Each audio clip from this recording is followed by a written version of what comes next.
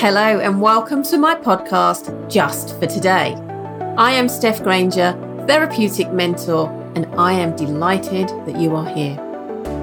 My intention for the Just for Today podcast is to inspire, empower, share my knowledge, tools and techniques, as well as what some may call my wisdom to help you navigate this crazy thing called life. Each episode I will dig into the lessons I have learned, either through client work or personal experiences or sometimes both, and most importantly, share tangible tools for you to take away in order for you to truly live in the present just for today. So let's not waste any more time and get into the show. Hello, Steph here. Welcome back to another episode of the Just for Today podcast. I am delighted and overjoyed that you are here. And in slight disbelief that we are nearing the end of this series 3. This is episode 8, I believe. I need to keep count, really. I will keep count. But we are nearing the end, which means I'll be taking a little break, but more about that as we get closer. Today, I want to talk to you about negative bias. So it seems that with all my clients, there are reoccurring themes that come up. And what I mean by that is it seems that each week my clients need similar things from me. And recently it's been a lot of work around boundaries, and I have created a really beautiful exercise that I take the majority of my clients through to help them get a sense of their boundaries, how to let go of stuff that's no longer necessary within their inner world, their inner boundary, and to release that and to bring in what they want more of, feelings, behaviours, etc. And one thing that came up with a client I was working with this week, we'd done the boundary exercise, and she sort of said to me, how do I notice that all of these things are present in my life? So if I'm wanting to feel more confident, if I'm wanting to feel more loved, if I'm wanting to feel more in control, if I'm wanting to feel more strength in my life, how do I notice those things? Because I know they're present, but I just can't see them every day. So we did a little bit of work around that. And as humans, we are naturally programmed from the moment we are born to seek out the negative situations in our life. So let me go a quick whistle-stop tour again on the unconscious, conscious mind, remembering that the unconscious mind is our inner protector. It's there to keep us safe from danger, what it believes to be danger, what it perceives as danger. So we can on a conscious level know that we're not in danger if we are, learning to ride a bike, but the unconscious mind, the inner protector, is saying, don't ride it, it's dangerous, you might fall off, you might hurt yourself, and then we're in danger. There's a small example there for you. Now, we are programmed to look for the negative. We are programmed to look for everything that could possibly go wrong so that we can safeguard that. Now, I would also say that that's an example of anxiety as well. Anxiety is predicting the future and things that might go wrong. It's almost like a heightened state where we are looking for everything that could potentially go wrong, either preventing ourselves from experiencing those examples or those experiences, freezing us in time, or making us run the other way, basically. So negative bias, what I mean by that is we are programmed to notice everything that could potentially not be useful. So if I was to say to you, do you feel that you're in control of your life? I'm going to assume that some of you are thinking, good God, no.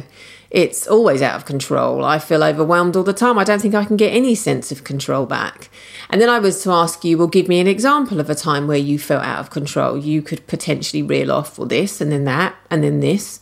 And then that happened, and then that happened. So immediately, like that spidey sense is going, absolutely, I've got this nailed. It's something I don't feel anything of in my life. Let me reel off 7 million examples of how that belief is true, because I don't feel like I have any control in my life. If we don't feel we have any love in our life, we are going to look for all the examples of unlovingness. Is that a word? I think that might be a word.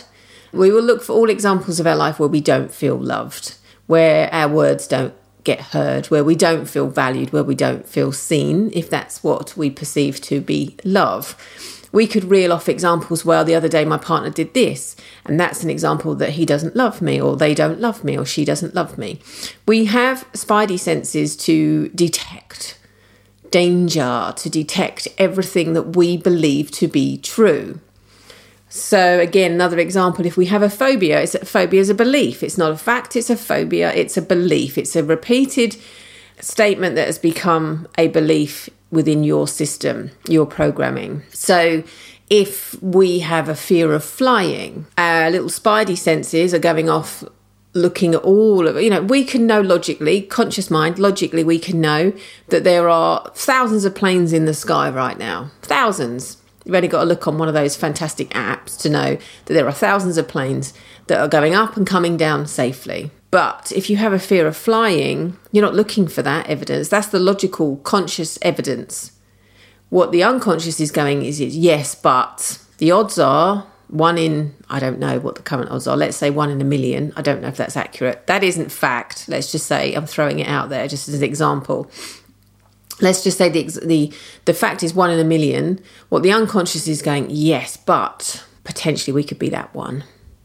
So we need to be prepared for that. So what I'm going to do, if you actually get on the plane, is I'm going to keep you in a state of panic. So you're ready and you're armed and you're prepared to be that 1 in a million. So this is the negative bias that we have, and it's all coming from a place of protection and safety from our unconscious mind. I like to think, and those of you listening won't be able to see what I'm doing here, but those of you that are watching on YouTube will be able to see my hands right now. One side is saying, this is your conscious mind, it's fine. You're safer in a plane than you are in a car. Come on now. It's going to be fine. It's just 2 hours, 3 hours, however many. You're going to be fine. The inner protector on the other side is going, yes, but what if? Now, the unconscious is much bigger. Like I said in the last episode, the unconscious mind is 90%. The conscious mind is 10%. As giving you an idea of the size. So 90% is always going to override. It's always going to talk over the smaller part, which is the conscious mind. So it's going to go, yeah, okay, conscious mind, we know there's loads of planes up there, but we really need to do our job here and protect her from getting on that plane, because if she does get on it, there is a chance she's going to be that 1 in a million. So I'm going to put her in a state of panic. And that's how it works. The unconscious gathers evidence. If you have a belief that you are not loved, it will seek out and put all the feelers out to back up that data. It's evidenting it. Is that a word? Evidenting? I like making up words. Okay, I love words. It's seeking out the evidence to back up that belief. It's the same as if you believe that all men are cheats. For whatever reason that you have that belief, I'm going to make an assumption that you've had an experience of that in your life, whether it's you've seen it, witnessed it, or been part of that. If you have that belief, you're going to go out and find the evidence to back that up. And if you're in a relationship, you're going to create the evidence to back that up. You will say, let's say you'll be in an untrusting relationship. Are you cheating? Are you cheating? Are you cheating? Are you cheating? Where was you? What did you do? All of that type of stuff. Because again, the unconscious is going, be prepared, be prepared, be prepared, be prepared. To the point where that person may say, I might as well just do it. So then you can go, unconscious mind, I told you, I knew you was going to do that. I was right to be prepared for that type of eventuality. So I've given you a few different examples there.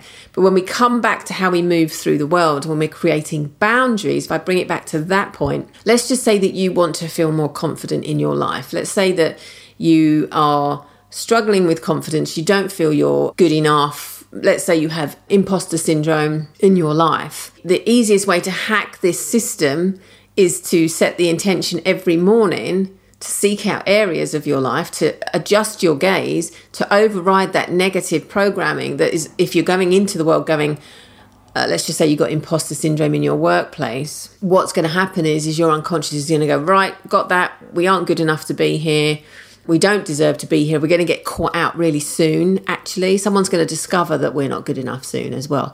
So let's just be on guard for that. Let's just notice all the things that potentially could go wrong. Let's notice any things that are said about our work or not, even reading between the lines, noticing things that aren't even said, making assumptions about people and what they aren't saying or are saying. You're going to be armed and ready. So when that day comes, if it comes, that they say, do you know what, actually, we're going to have to let you go because we think there's someone better that can do this job. These are all situations in your head that may never, ever happen. But let's just say it does.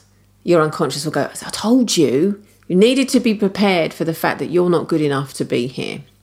So let's say you're working with imposter syndrome and you're moving through your world feeling like you're not good enough. And the opposite to that is confidence. So imposter syndrome is not good enough. For me, the opposite to that is confidence in yourself, self-belief, confidence that you are good enough. I would start by setting the intention every day to notice areas that you are good enough. This isn't where you're brilliant, where you're excelling, because we're all moving and learning and growing and evolving and can always every day be better versions of ourselves. But setting the intention to notice areas of your life every day where you are good enough. And that could be, I'm good enough at driving a car. I'm good enough at doing my hair. I'm good enough at making breakfast. I'm good enough at feeding my children. I am good enough at, I don't know. There's lots of things that you're doing throughout your day that you're good enough at doing that you don't even give a moment's thought to because it just happens. You're good enough at doing that. If we're working with confidence, well, let's look at the areas of my life. I'm going to set the intention this morning to gather the data to back up the belief that I am confident.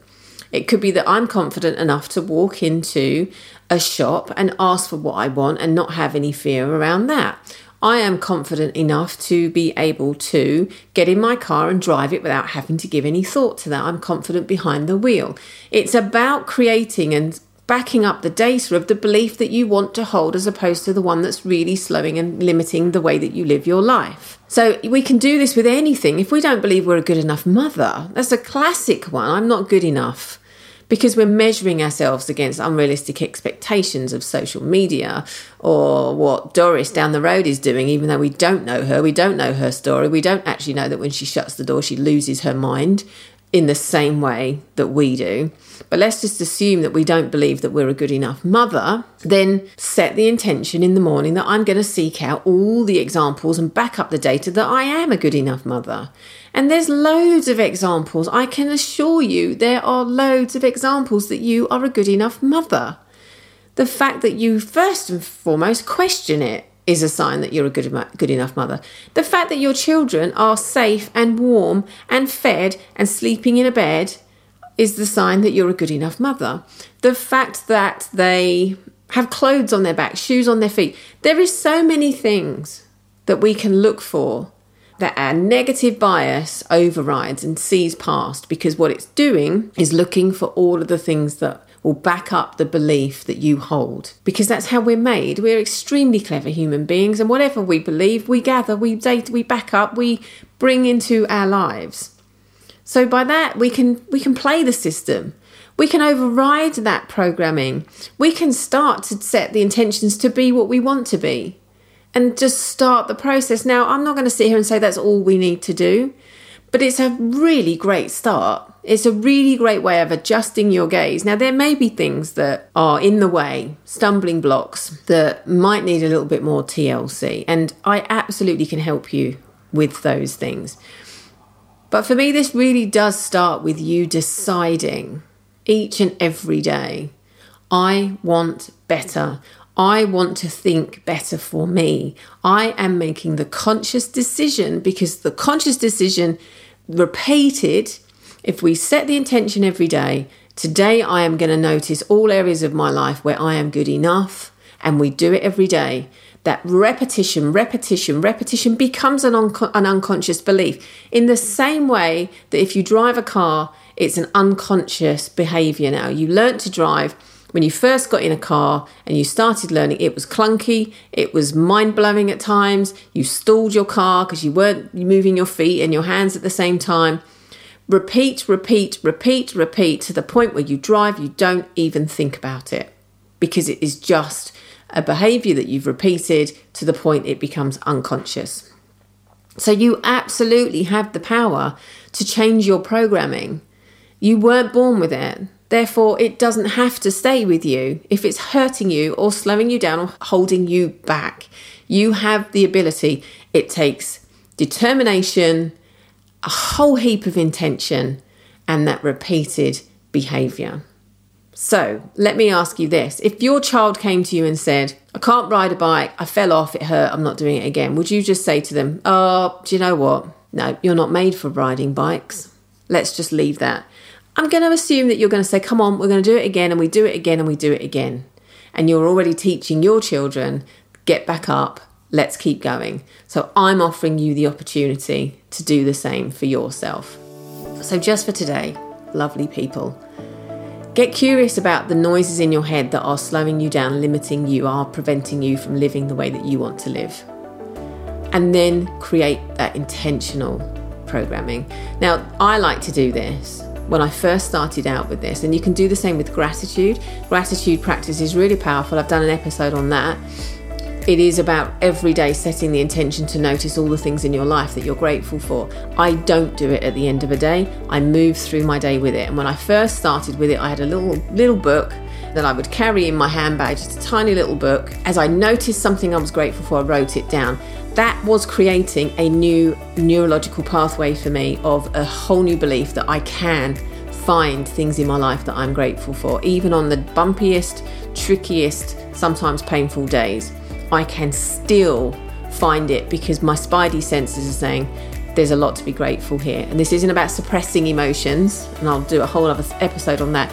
This is about setting the intention to still notice the beauty in your life even when other stuff is going on around you. So get curious. Get curious about those limiting things that are going on in your head that you want to have more of in your life, and set the intention to start noticing where they are already present. Because I promise you, ladies, they are there. They are just buried under layers of life and conditioning and programming and negative bias that's there to keep you safe, but is no longer helping you as you now move forward in the way that you want to. See you again, same time next week. Take care. Thank you for being here and listening in. I am so grateful for this opportunity to spend time with you. I would love to hear from you about topics you would like me to dive into, and you can connect with me on the socials at I am Steph Granger. So before you go, let me leave you with this final thought. Just for today, be present in your life. Engage your senses, see what you see, hear what you hear, and feel what you feel. And really notice what is right in front of you. Because one thing we truly know to be true is that we only have now. Take care. Until next time.